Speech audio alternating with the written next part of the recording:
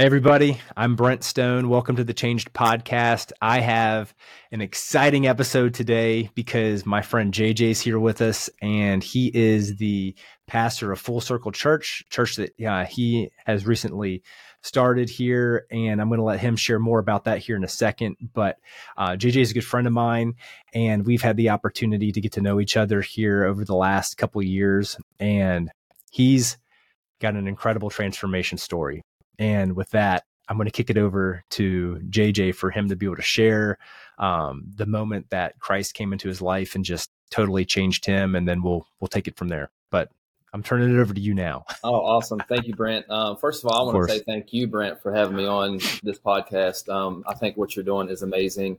And just having a front row seat to the transformation that's taken place in your life over even just the last year has been amazing, and the shift that you've done in the kingdom from, I just think back from mostly business oriented mindset to now it's all about the kingdom. Like it just brings joy to my soul. And I know it brings joy to the Father's soul to see you putting something like this out for people to relate to and to hear stories of redemption and transformation that will change, that not only change our lives, but could have the possibility to change others as well. So thank you for providing a space for people to talk about their transformation. It's amazing.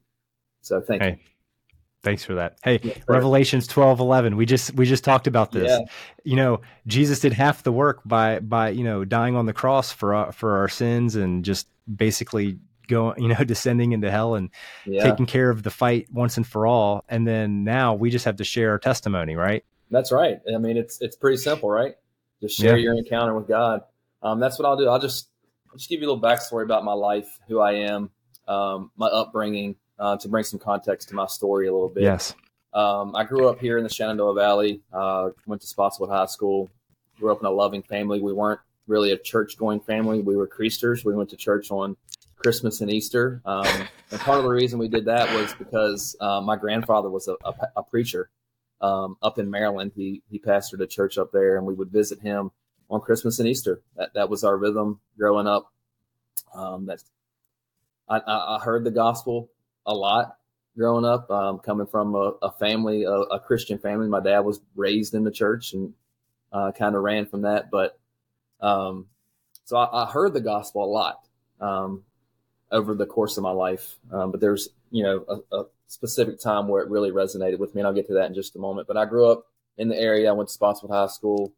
Towards the end of my senior year in high school, I started running around with the wrong crowd and doing things that shouldn't have been doing. I started, dabbling in alcohol, partying, drugs, marijuana mostly at that point. But, just trying to fill void in my life and bring happiness to my life, and ran around with the wrong crew. And that turned into a 4-year addiction to methamphetamines from 2001 to 2005. Where I was a functioning addict.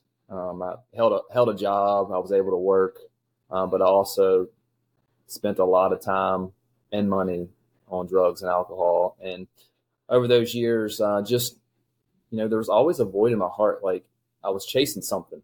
I was chasing something to fill my heart. And at that time, it was drugs and alcohol. And then I wasn't looking for God, wasn't seeking God, wasn't searching for God, wasn't crying out to God, wasn't looking for change, wasn't looking but looking back now, like he was looking for me, like he was in pursuit of me. And 2005, my best friend and roommate had a tragedy happen in his family where his stepdad that pretty much raised him had a heart attack and passed away. And I was like, he was devastated, and his family was devastated. I was close to his family, and we were really good friends. I was close to the whole family, and they were all just devastated. By that time, my dad had answered a call of ministry in his life in 1997. So 8 years prior, he had gotten into ministry and became a preacher, a pastor. And I was like, well, my dad's a pastor. Let's call him.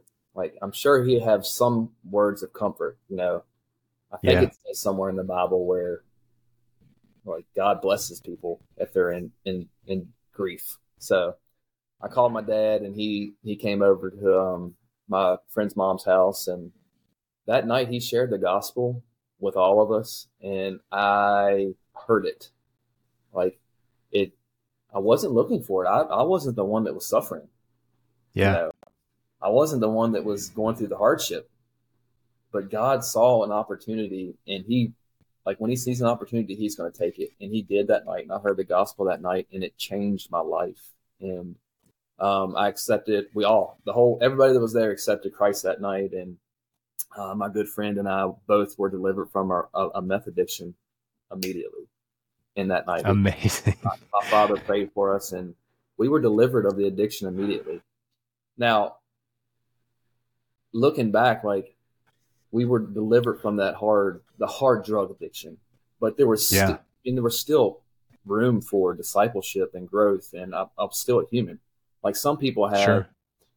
get to experience this transformative, like God, moves in their heart and they're delivered from everything. Boom. And they're just on fire for Jesus and they're running forward the whole time. That wasn't my story. I got delivered from meth, but I still smoked marijuana and I still drank and I still went Sure. to parties and, Yeah. and I'm thankful, very, very thankful that I had a very patient father, a very patient. For everybody, it's not going to be your father, but somebody very patient that you can be honest with and be vulnerable and transparent. And I was very honest with my dad during those first few formative years of my Christian walk. Like, very honest. Like, hey, this is what I'm doing. Like, I'm struggling with this. I know I'm not supposed to be doing it. I know that it's not pleasing to God, but I can't shake it. And over those formative years, like it was a redemption process. It was just a process of just continually asking God to show up, continually asking God, I need you, continually being in that desperate place of, I know that I don't need this. I know that you don't want me to be bound by this. Take it from me. And Yeah. eventually the process came to fruition and he delivered me from everything and set me completely free. That was in 2005 to 2006 ish. But so over a year, it took me a year to like really settle into who I was as a child of God. Then I met my wife in 2006, my soon to be wife. She wasn't my wife then. She's my wife now, but I met her in 2006. And, we were both in this season of giving our life to God and pursuing him and just to have a friend to walk with you in growing in Christ is amazing. And she was that for me. My other friend was that for me. And we got married in 2007 and have been walking out this journey since then together. And it hasn't always been peaches and cream. I'm not going to sit here and say that it's been this amazing, like no bumps in the road, like smooth sailing the whole way. There's been a lot of ups and a lot of downs, but when we're in our downs, it's a good thing to know that we're not in our downs alone, that Christ is with us the whole time. And so we've been married for 16 years. We just celebrated 16 years in June. Got 4 biological kids, 1 foster child, full house, Full house, baby. full house. We have a full house, just living for the Lord. And like you said, I'm pastoring Full Circle Church here in Harrisonburg, Virginia. We launched that almost a year ago. October 1st will be our 1-year celebration. So it's been an amazing journey. That's awesome. Of really coming from prodigal status, like the prodigal son status, to like this. I haven't arrived anywhere. Like I'm still a mess in progress. I'm still progressing in my relationship with God. I'm still getting transformed. We'll never be fully transformed here on this earth. There's always going to be stuff in our heart that needs transformation from God. Yes. And as long as we're honest with that, like he will continue to, prune these little things here and there, prune little things, anger, prune bitterness, prune lust, like these things that we struggle with, especially as men, prune our security, our identity, like prune these things in our heart. So it's a transformation process that's continuing from.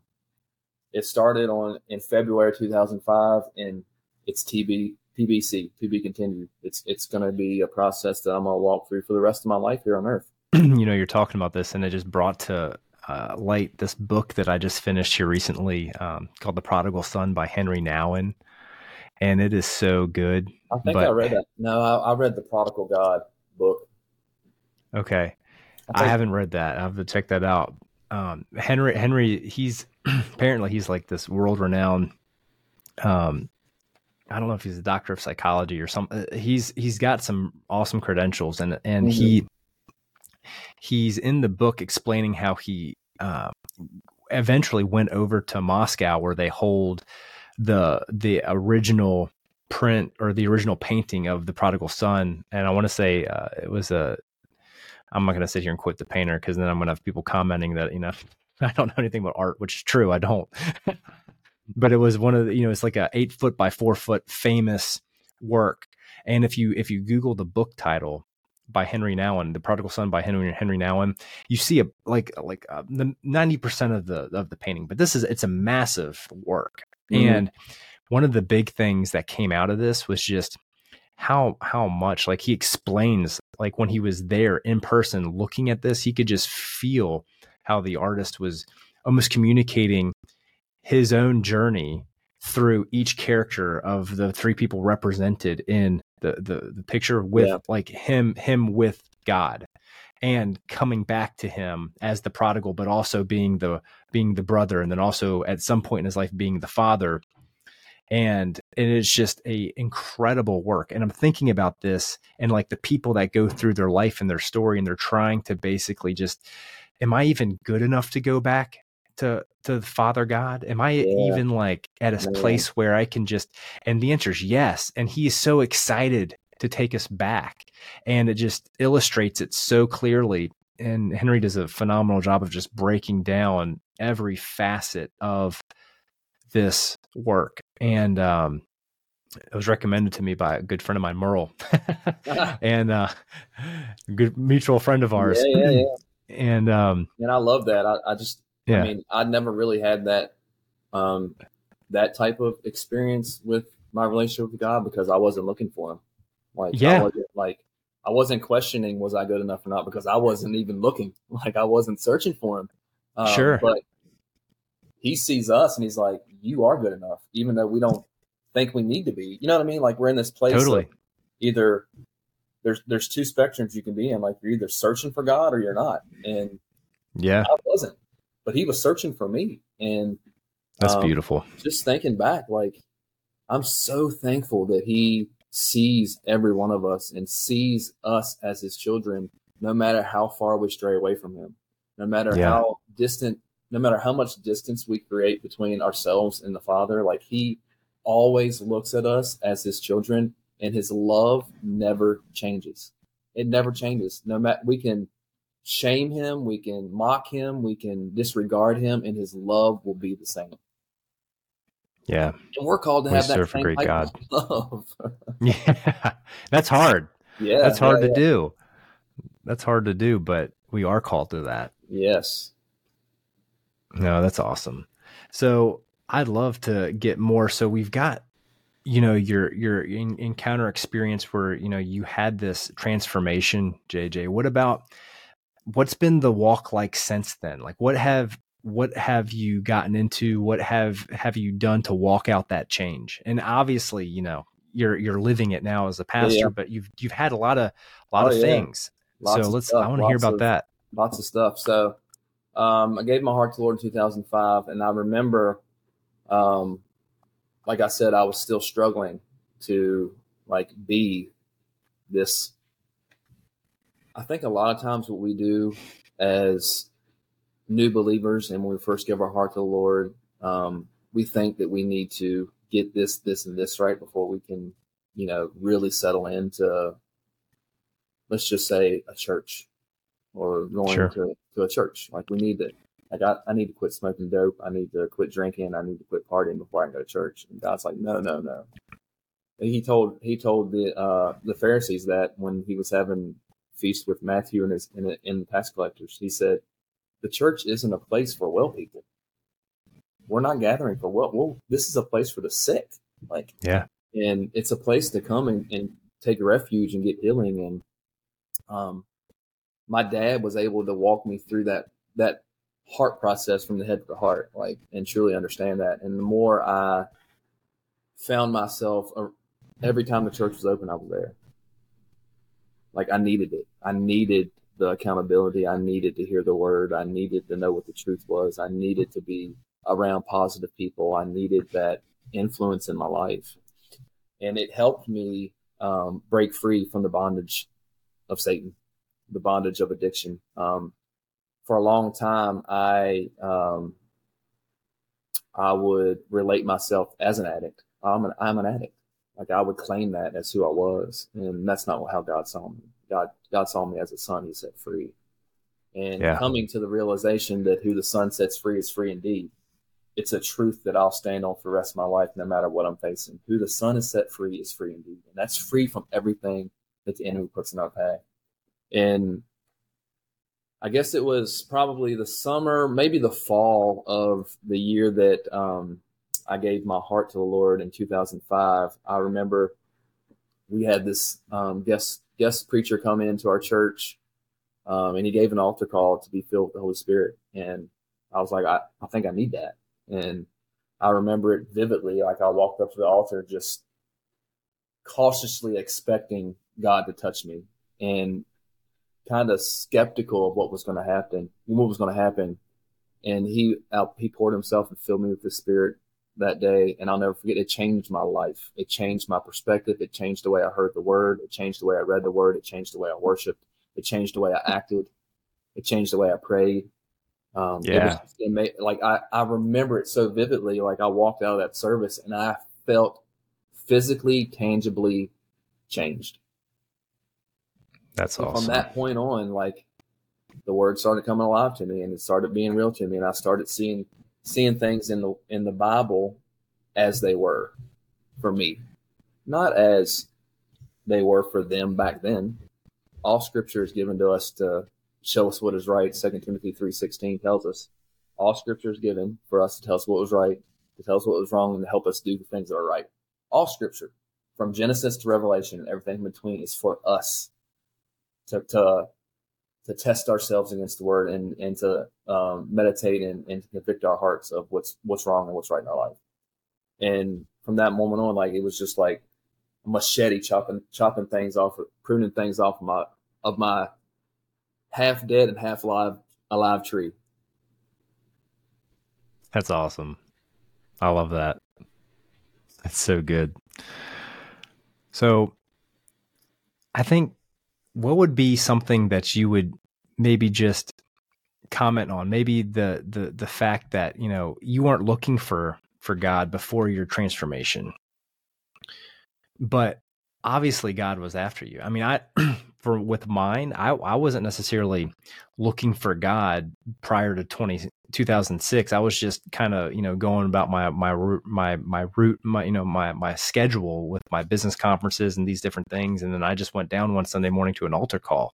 It was like, I'm going to, have Jesus become Lord of my life. And then I started down this progressionary path, and I was still living in sin, and like consciously, like, not like I was not trying to not live in sin, but I prayed the prayer and I was like, oh, well, I mean, I'm saved.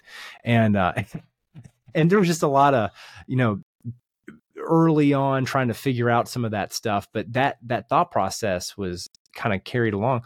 Is there anything there that you would use from your own story, your own transformative journey from when you got saved, to like encourage other people that might be hearing this? Maybe that was like me. I think you were probably trying to make more of an effort. It sounds like you were, hey, the church was open, I was there. That wasn't me. That wasn't how I looked at it. But then God, similar to yours, God was still coming after me with a vengeance. Like, after I made that decision, there was it was almost like he was sending up like warning flares. But then 2017 was a pretty big one.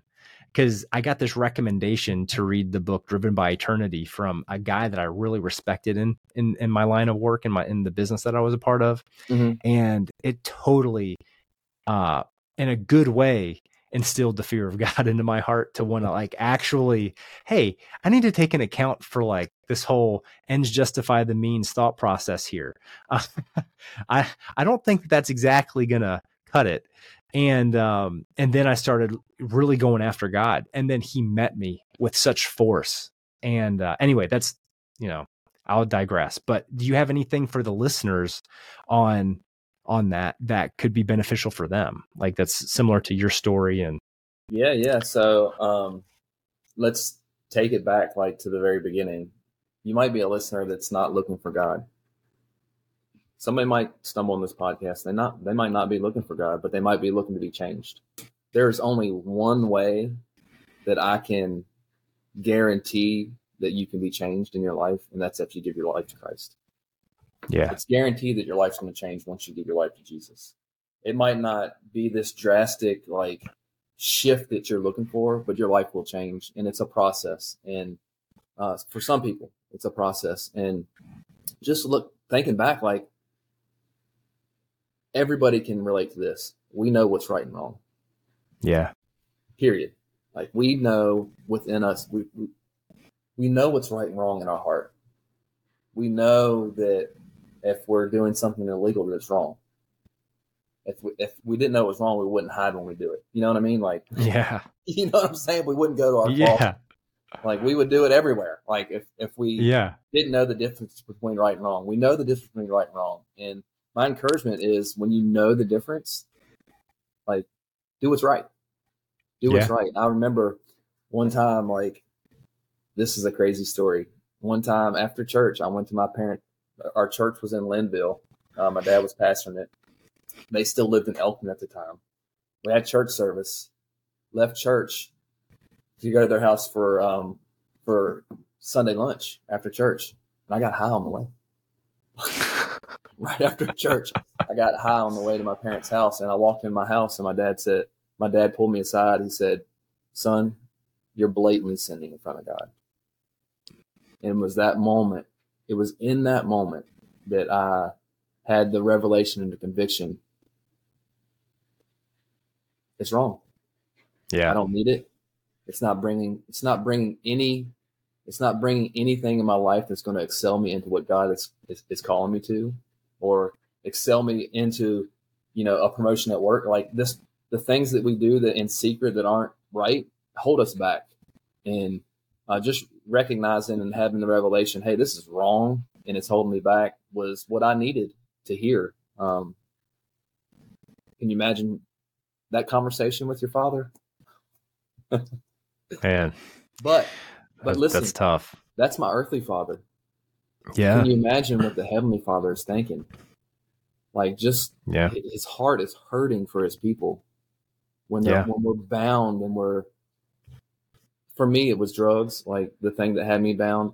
It breaks our Father's heart to see us bound by that stuff. It breaks our Father's heart to see us bound by depression. It breaks his heart to see us bound by anxiety. It breaks his heart to see us bound by addiction. But like I said earlier, when we give our heart to Jesus and invite him in as the Lord of our life, not our Savior, because I think that's what you did. You invited him in as your Savior. Yeah. He definitely wasn't Lord of my life. You could look at my calendar and you could very well see that he wasn't Lord of my life. But when we make him Lord of our lives, that's when true transformation happens. Good. That's really good. That's really good. I think that's so well said, because so many people, and maybe in like closing here, and I'll flip it back over to you for one more comment.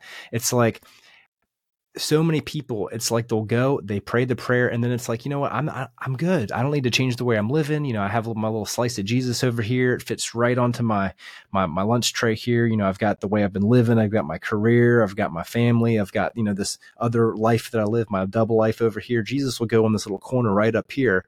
And, I'll go and get him when it's convenient. And, I'll go do the whole, what is it? The Christmas and Easter. Creaster.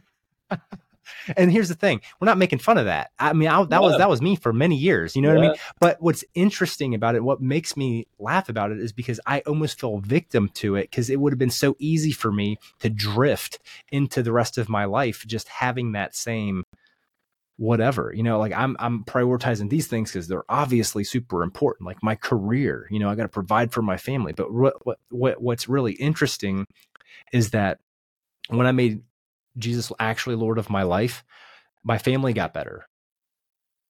My my career got better in a weird, convoluted sort of way. Like there's a lot of things that got better when I made Jesus Lord of my life. And didn't mean that life just got, you know, it got this big easy button from Staples. That was easy, you know, and like everything just got better like that. But it was just the walk with him. But any comments on that? Yeah, I'll say this, like this scripture about Christmas. I probably said the sinner's prayer 15 times over my life. Yeah. On Christmas and Easter. I raised my hand. Yeah. Totally. On Christmas and Easter. Make my granddad happy. Like, hey, your grandson's getting saved. But in Matthew 7, it says this. And we're going to bring some scripture in because hey, let's do it. This is what we live by. This is the truth. This is the truth, listeners. I didn't write it. I didn't make it up. But this is the living word of God that I abide by and it rules my life. Yes. It says this in Matthew 7:21. Not everyone who says to me, Lord, Lord, will enter the kingdom of heaven, but the one who does the will of my Father who is in heaven. On that day, many will say to me, Lord, Lord, did we not prophesy in your name and cast out demons in your name and do mighty works in your name? And then I will declare them, I never knew you, depart from me. Yeah. That says it all. Where I want to find myself. Exactly. I don't want to find myself on that side of the spectrum. And that's where the fear of the Lord that you were talking about earlier, Brent, comes in. Like, not I'm scared. That's one of the verses that John quotes in Driven by Eternity after the allegory, after the affable allegory. He quotes that verse amongst other ones, but he explains that what you just said. Yeah, it's not that we're scared of God. No, not at all. But we're in fear of his revenge, like his. We're afraid to be away from him. We're afraid to be having to depart from him. It's just here's how I look at it too. Yeah. Call me what you want, holy roller, stupid. Holy roller, I like that. Hashtag holy roller. Whatever you want to call me, for people that, you know, have something against Christianity. Sure. But my view is this. Like, I'm giving everything I have to the Lord. And if I'm wrong, if it's not true, what have I lost? By living a life of good morals, good values, being positive and being a good influence. What have I lost? But if I don't, what have I lost? I've lost my place in heaven. Like, I don't want to. I believe with all my heart that what we're serving and the God that we're serving is real. There's no doubt in my mind it's real. There's no doubt in my mind that it's real. Yeah. No doubt. But there are people that don't think it is because they haven't experienced the transformative heart of God. And I don't know. If I'm wrong, I'm wrong. But if I'm right, I'm glad I'm right.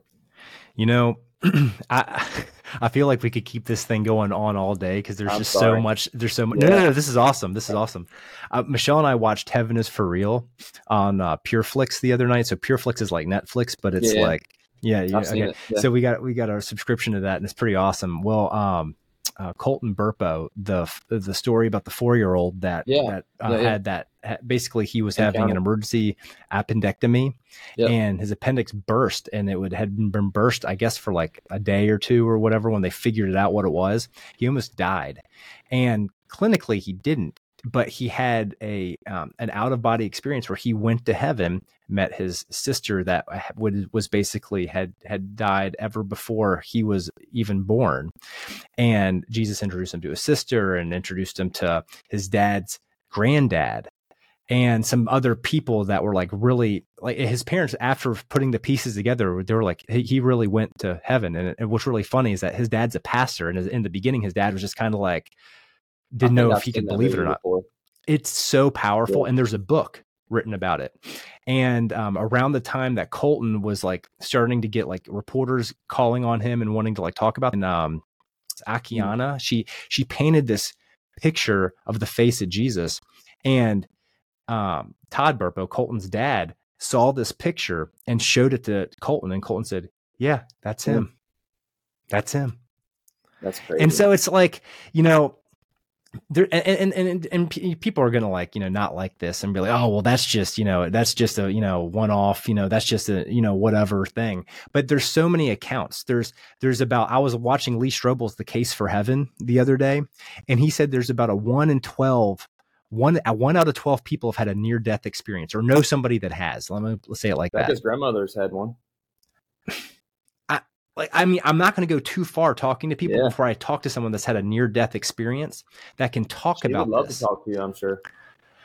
And here's the thing that's awesome about this. Yeah. It's like there's so much evidence. If people wanted to dig and actually ask people, it's just so interesting, because how do you get all of the stuff out there to kind of get within the same ballpark of what all these people are seeing? And collusion is one thing. Collusion is when everybody says the exact same thing.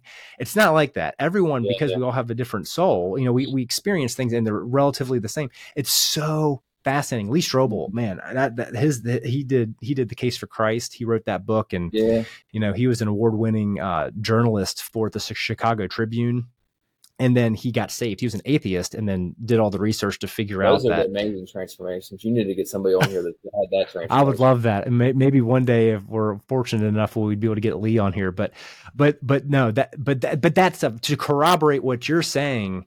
It is absolutely real. And there's so much out there for people that have ears to hear and the patience to just look at the facts, because so many people just don't want to take the time to do it because it makes them uncomfortable. Because the more they start to dig, this is just my opinion, but the more they start to dig, they start to realize this is real. And if it is real, they have to change. Yeah.